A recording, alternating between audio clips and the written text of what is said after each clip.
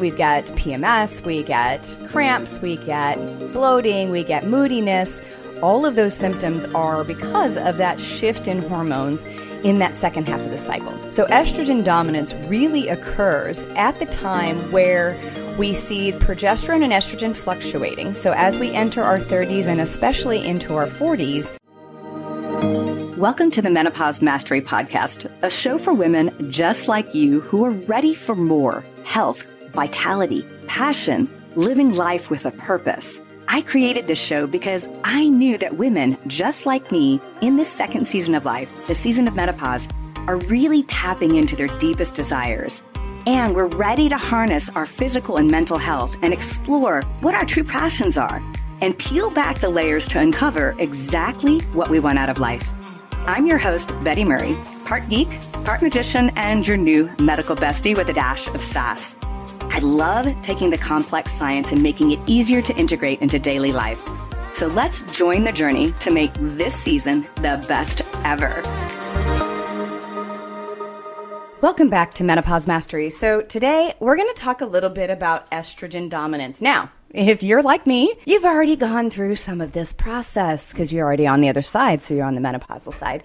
However, I have a lot of women that listen to this show that are in the transition period that, are starting to understand what's really going on with their body. And then there's a lot of us who were in this position for maybe a decade or so, and we're feeling the effects of estrogen dominance as we have gone through menopause.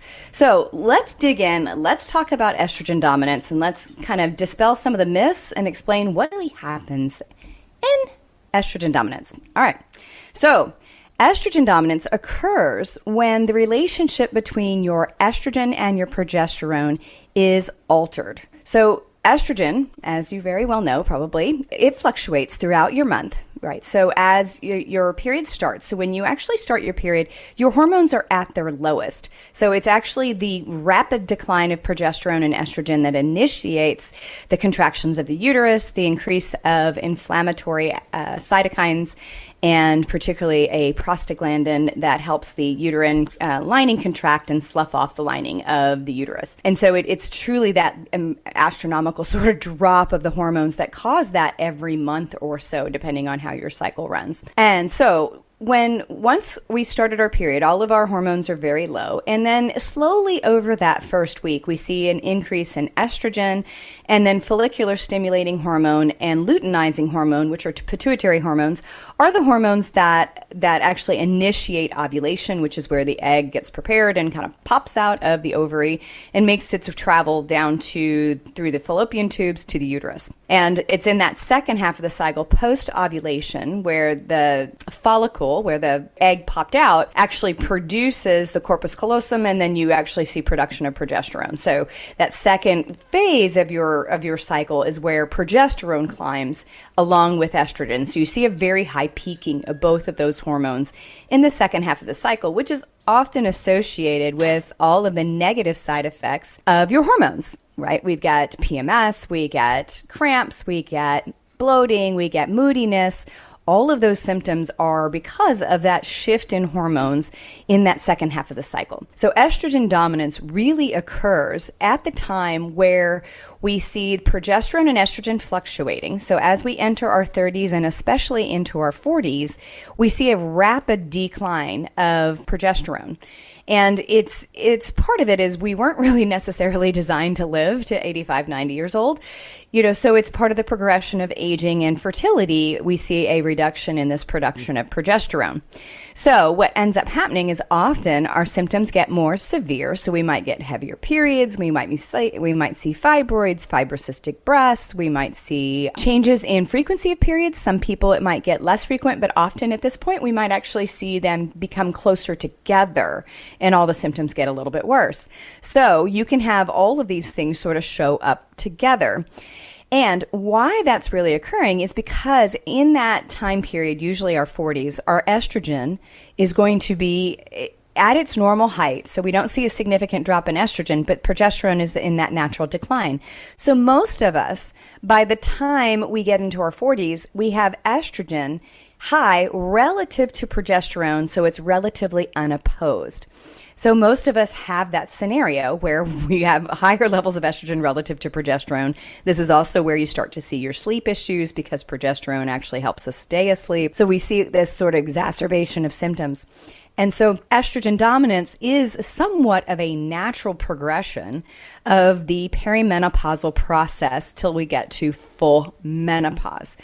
Why this is important is, number one, this is where we see a lot of the symptoms that women associate with the transition to menopause. Number two, we see metabolic damage, which I've talked about a lot today. I'm not going to talk about it, or not today, but I've talked about a lot on this podcast of what happens as we go through this transition and beyond because of the changes in sex hormones. But we also see an increase in other things. So there's other conditions that are associated with estrogen dominance. So probably first and foremost is a condition that shows up actually in our younger years and fertility years, which is polycystic ovarian syndrome. So polycystic ovarian syndrome is actually an inherited insulin resistance in most cases. We also have sort of pseudo PCOS, where we have created a metabolic issue that now sort of mimics PCOS, but it is not inherited. And essentially what happens is that interaction between our hormones and insulin are abnormal. So often PCOS shows up in women, particularly young girls, as they enter their fertility phase, as they start their periods. We start to see shifts in hormonal picture, and often they may have a period to start, but then they never ever have a period, or they have very abnormal periods. It leads to fertility issues. So PCOS is going to exacerbate an estrogen dominant state. So if you have been diagnosed with PCOS, you already have an estrogen dominant state relative to progesterone. So if you were diagnosed with that, that means often that this transition period is probably more significant, right? There's more problems with it.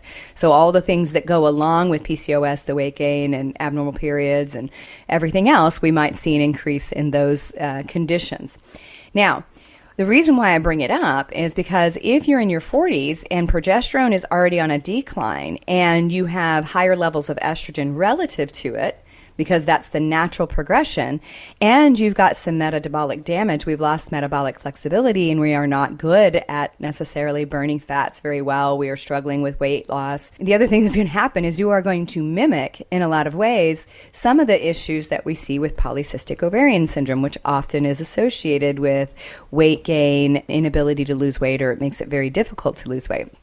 So, number one, we're going to see those kind of issues show up, where we experience the insulin resistance, and it's going to make that transition of your 40s where estrogen is dominant worse, right? So if I go into my 40s already insulin resistant, I'm going to probably have slightly greater problems if I don't address that metabolic flexibility issue. So number one, we're going to see all of those things, and so many women struggle, and we start to see more weight gain as we enter our 40s, and then going into the transition period of our 50s. So definitely PCOS is one of the things that we look at, and to some degree estrogen dominance can mimic a lot of the situation of PCOS. One of the things that we also see when we see estrogen dominance is we see a change in immune function.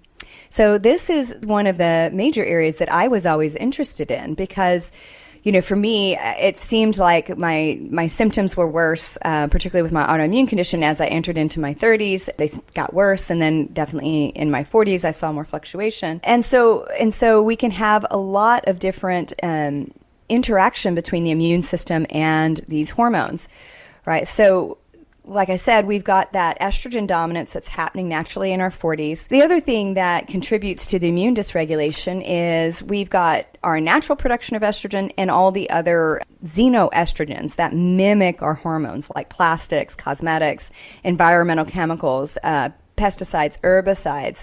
All of those things are going to exacerbate that estrogen dominant state and also lead to a greater burden on the body that the immune system must manage. And so we also see changes in immune function just because of our environmental exposures. So when we have a look at our immune system, we have two parts to our immune system. We have a part that's called the innate immunity. This is an immediate response. It's non-specific defense system that's present at birth. So this is a cellular response. This is how our body fights viruses when it doesn't have the capacity to produce antibodies or it hasn't done that yet. We also have an adaptive immune system, which is acquired over time through exposure. and it provides specific responses. So this is where our antibodies get made.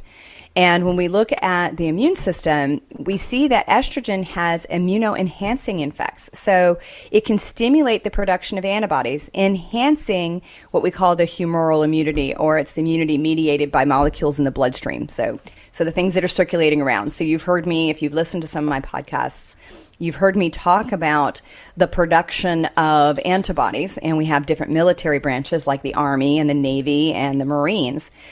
Well, estrogen modulates that production of antibodies. So the other thing that we see is at times of hormonal transition for women, we see a change in antibody production. So we see an increase in autoimmune activity also at this time. So women are more likely to experience autoimmune flares or the onset of autoimmune disease at times where hormones are wildly changing around pregnancy, particularly post-pregnancy, because we have an entire part of our immune system that's sort of ignoring a fetus, right? It's saying, don't attack the fetus. And then all of a sudden you give birth, your hormones are dropped to nothing, and then everything sort of goes haywire. So there's a rapid uptick in autoimmune activity, often post-birth because of hormone changes. We also see that same enhanced kind of immune function when we enter into the perimenopausal season, right? So if estrogen modulates some of the production of antibodies, and I'm already producing antibodies to, let's say, my joints in my hands, or like in the case of RA, or my collagen production and my connective tissue in lupus, or my thyroid in Hashimoto's, or my colon in ulcerative colitis, that fluctuation of estrogen, and particularly the loss of progesterone, can drive some of that as well.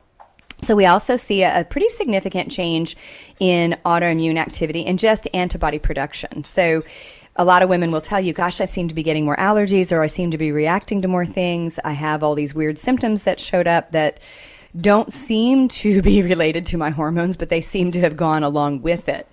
And so that estrogen can stimulate those antibody productions. Estrogen can also increase the production of inflammatory cytokines, leading to more inflammation. You know, I've got to love COVID, actually helping people have cytokines as one of their new literary words for discussion at dinner tables. So cytokines are small molecule messengers that go to cell and basically tell the body, hey, we need to get inflamed. Right. So when we have high levels of estrogen, we see an increased production of the pro-inflammatory cytokines. And so that means that we get more inflammatory messages just in general. Now, if I'm insulin resistant on top of that, I'm going to have increased inflammatory cytokines to the insulin resistance, particularly coming from the adipocytes, which are your fat cells. And so what happens is, especially if you're a woman, so my experience was I was a woman in my 40s fighting with my body weight, fighting estrogen dominance, and I had pretty significant inflammatory activity because I was constantly fighting this inflammatory response, and I have an autoimmune history. So it was this, to me, it felt like every time I was trying to like put out the fire, somebody else was on the other side pouring gasoline on it and causing it to burn more. And so it was just this constant sort of battle is how it felt to me. And so because my estrogen was dominant, it was probably driving some of that inflammatory cytokine. Estrogens can also mediate and influence T cell production, and T cells are part of your adaptive immune function. And I've talked a little bit about T cells, so I'm not going to go into those in detail, but T cells help you fight. Right? So we want the T cells to respond, but we don't want that adaptive immune response to be amplified. Right? So estrogen can stimulate that pretty heavily. Progesterone is immunosuppressant, so it has an anti-inflammatory effect. So if you're in your 40s or especially in your 50s and you're not on hormones, you don't have any of that either, right? So progesterone reduces inflammations by increasing the secretion of anti-inflammatory cytokines and reducing the pro-inflammatory ones. So it sends a messenger of, hey, let's chill out and relax, right? So it's the relax hormone. It also regulates T cell function by promoting the development of regulator T cells, which prevent autoimmunity, and they regulate the communication back and forth, right? So we need T cells, but we need sort of a traffic cop there to tell them when to work and when not to work. So definitely we need progesterone to help regulate that. And obviously progesterone is the hormone that suppresses maternal immune response to prevent the rejection of the fetus. So it is the hormone that is responsible for saying don't destroy the developing baby. Right. So it has a massive regulation on the immune system. So if you're in that perimenopausal state or you're postmenopausal and you start looking back like I did into my 40s and you go, hey, I think something was really going on here. It probably was.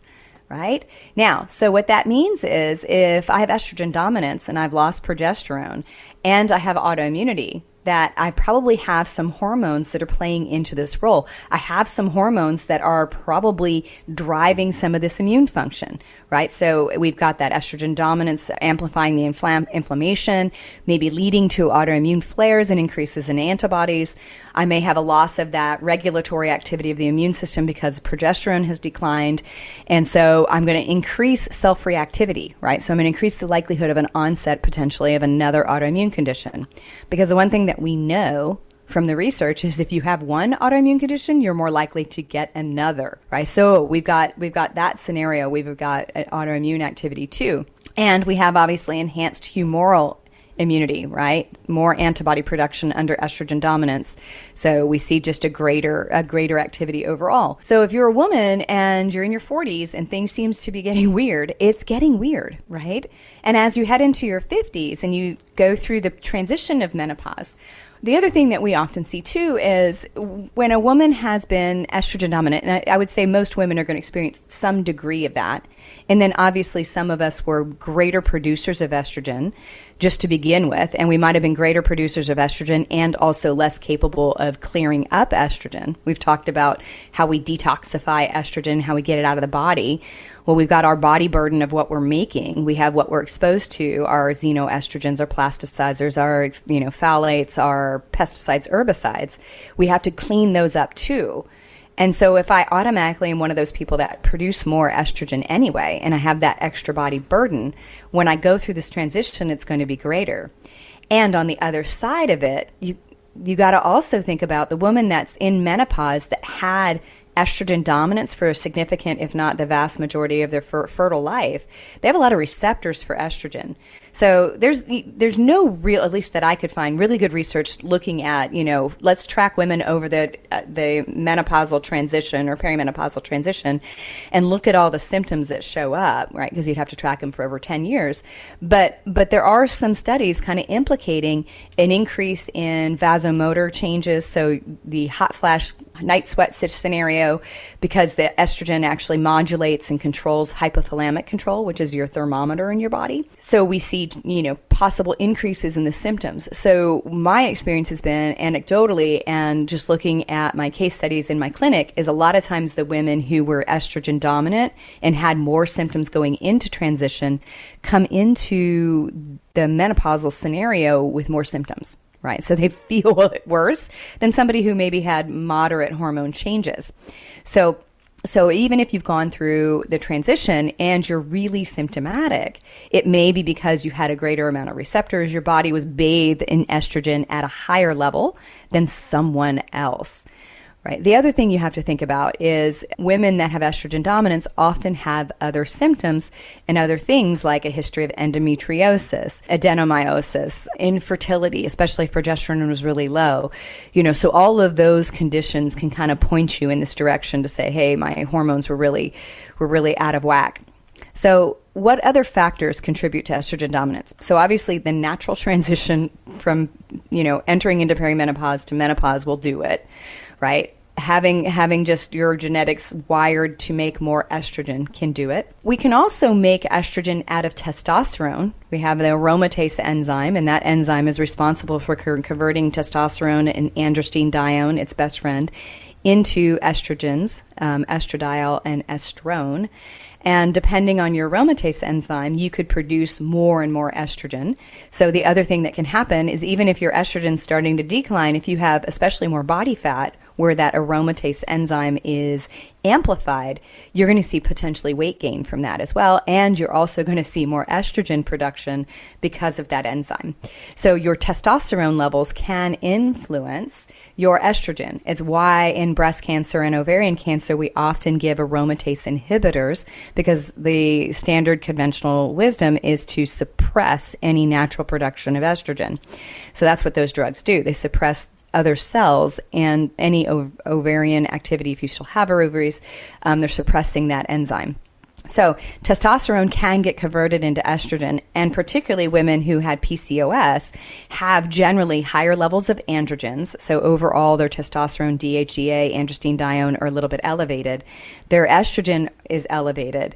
And then one of the hormones from the pituitary, called the luteinizing hormone, stays relatively stable but slightly higher all the time. So they don't always ovulate. But when they go into this transition period, they might experience more symptoms.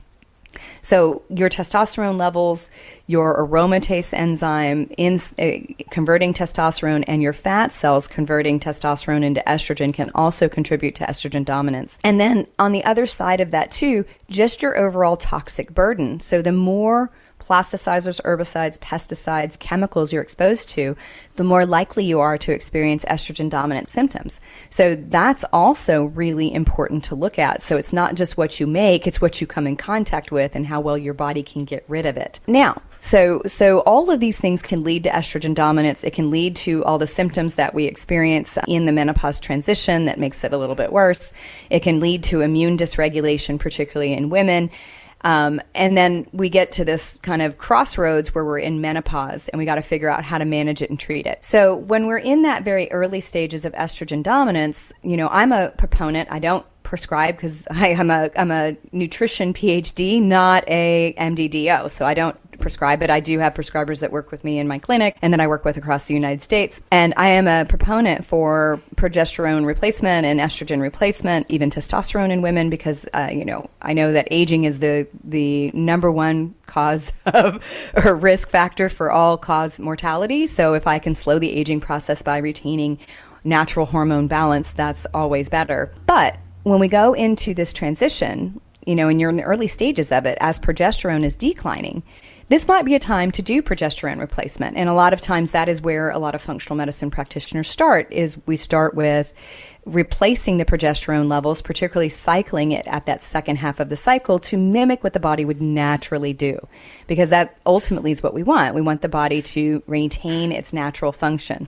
So think of it as kind of like fertility treatments where they might be adding progesterone to help you have a baby. It's adding progesterone in that second half of the cycle. And often that will help that early sort of estrogen dominant state. So the next thing that happens is as you get closer and closer to menopause, right? The progesterone levels are still declined, so let's assume that maybe you were taking progesterone, but things are still weird, right? So this is the ketchup bottle example that I use, but I think it's really important here because I think it's a challenge even for the clinician to look at.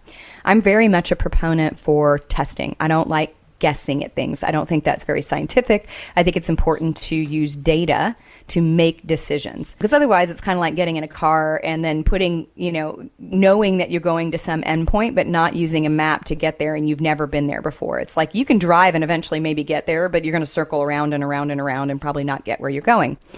So testing is important. The thing about that last stage right before you go through menopause, when you're really probably in the throes of it, is the production of estrogen at this point often is enough to still have a period. This is not fair. It's enough to mimic a regular period, but you are anovulatory, so it means you are no longer ovulating. There's no egg popping out. The crate is empty. And so you have all the effects of having a period. You probably get breast tenderness and all this other stuff. But the estrogen is probably not consistently high enough to have a physiological effect. Now, why do I say this? If you look at osteoporosis research, the loss of bone mass actually occurs as you transition. It doesn't start when you've lost all your hormones. It happens as we go into that last couple years of transition. So we see the acceleration of bone loss, which means that the estrogen is declining. Right? It is declining, but hasn't declined to the extent that it's readily noticeable with lack of period, vaginal dryness, painful sex, vaginal atrophy, all the things that you would readily be able to see. So what that means is that the estrogen is probably not, number one, consistent, and it may or may not be physiological. Right. So essentially it's like a ketchup bottle. So when you're fertile, your ketchup comes out and it's a perfect S, across your not vegan, let's say, organic, all beef hot dog. Right. So it's real consistent. But as you go into your 40s and beyond, it's like the ketchup bottle is mostly empty. So you have to shake it and squeeze it and shake it and squeeze it, and then it splats. Right. So it's not consistent. So the other thing that occurs is we see this kind of wild fluctuation. So sometimes we have to test multiple times in a month to see what your cycle really is doing. Because if I get nothing, I'm guessing. So if I don't look at all, I'm guessing. If I look and I happen to catch it when there's a big splat of ketchup from my ovaries, I might think that I'm always dominant. My estrogen's 300. Or if I catch it and it's completely bottomed out because I shook the ketchup bottle, it may be low. So sometimes we have to check it multiple times over the course of a cycle to kind of go, okay, where are we? Are we truly at that estrogen dominant state where overall we're dominant? Or has it now declined and we are at a state where we might actually need hormone replacement with estrogen at this point? So this is a sticking point, and this is me extrapolating my own personal experience here, not necessarily that I could find this in the literature, but I was always estrogen dominant. There was no question about that. By the time my hormones kicked in, I went from being kind of a, sort of, again, just like any little kid, flat-chested, to having a butt and boobs in a matter of a summer. It was embarrassing. Like, I hated it as a kid because it was so obvious, and I was also really short. So it just seemed so much more in your face, right? So it was obvious that I had plenty of estrogen circulating because that's what estrogen does. It feminizes us, right? So, but when I got into my late to middle 40s, it seemed like all of my symptoms got worse. And so we would test and we would see it and it would be elevated. And it's like, okay, you're estrogen dominant. So I would stay on progesterone and not do estrogen. And then if I put testosterone in, I was aromatizing it and making it worse. And, we fiddle far trying to fix it. And what I think was really going on, this is me, hindsight's always 20/20. I think at the time, if I had gone on a very low dose of Biest at the very end, or a low dose of estradiol, I probably would have seen less of the ketchup bottle effect and had a better transition, even though I had a lot of control of it at the very, very end. I didn't have hot flashes. I didn't have all those other things. But the especially the metabolic effect that I was seeing, this is me sort of looking at it now with a new lens after having gone back for my PhD to look at basically hormone and hormone metabolism. So the other thing is women in this latter stage, it may be appropriate for you to not only replace progesterone, but to replace testosterone and to potentially replace estrogen before you go all the way through, right? But that takes a really high quality practitioner to help you understand where that is, and someone that knows how to look at the labs and interpret it and adjust your dose appropriately to what's really happening for you. Because the other thing is this is pretty individual. We have a roadmap where we know what should be fluctuating and when, but how much that fluctuation is individualized, right? So it's not so variable that we can't test and we can't make assumptions and we can't make some plan. It just means that your experience might be slightly different than your best friend's. All right, so let me wrap this up on a bow and tell you what you want to do. If you're estrogen dominant, you need to definitely work on it, right? So I highly recommend working with a practitioner that knows how to work with it. We can do things nutritionally and often herbally to help a little bit, but I am a proponent when we start getting into the sticky part that hormone replacement is the right idea. So you want to seek out a functional medicine practitioner that can really, really help you. And so that's the first stage, because probably you need progesterone. As you're moving into that state of menopause where you're estrogen dominant, you need somebody to check your hormones over time and possibly replace the other hormones, testosterone and estrogens, to try to take the edge off. And you need to really address the insulin resistance and the other things that may be occurring just because of your hormones. We have to hold on to metabolic flexibility. So if you're somebody that you were able to lose weight until you hit your mid-40s and all of a sudden everything seemed to shift, it means that what you were doing then no longer works now, and it's probably a lot of it is the interaction with the sex hormones. And I've talked ad nauseum about that, so that you want to hold on to because it just makes that transition better. And then the next stage is if you are working on your hormones, doing all those other things, is look at your environmental exposures, right?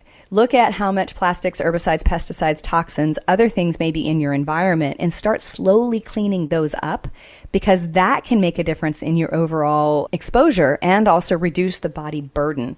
Because most of us are not great at detoxifying or biotransforming these ingredients, and it leaves the body burden to be higher. And so helping your body detoxify is a really good idea also, because you can make this transition period better. And you can do it by doing things without even doing hormones. And then if you're a woman in menopause and you're looking and listening to this and you're like, this sounds like it might be me, if your menopause is more symptomatic, and let's say you're on hormones, it may not be being managed properly, because a lot of times doctors will put in hormones and they'll say lowest possible dose. Well, lowest possible dose may be enough to mimic a little bit of the activity, but it may not be physiological. So it may not be providing the balance to the bones, the heart, the brain, the metabolic effect of estrogen, and progesterone and testosterone. So the other thing is to know whether you're actually getting the adequate replacement, and that means testing it, right? And testing, particularly in urine, usually is your better way to test, because it can show you your free hormones and also whether you're detoxifying those hormones appropriately, right? So I hope you found this interesting. I hope this was helpful. If it was, please share it with a friend, and we'll be back next week with Menopause Mastery. Hey ladies, tired of stubborn belly fat? Feel like you need to get a handle on your hormones?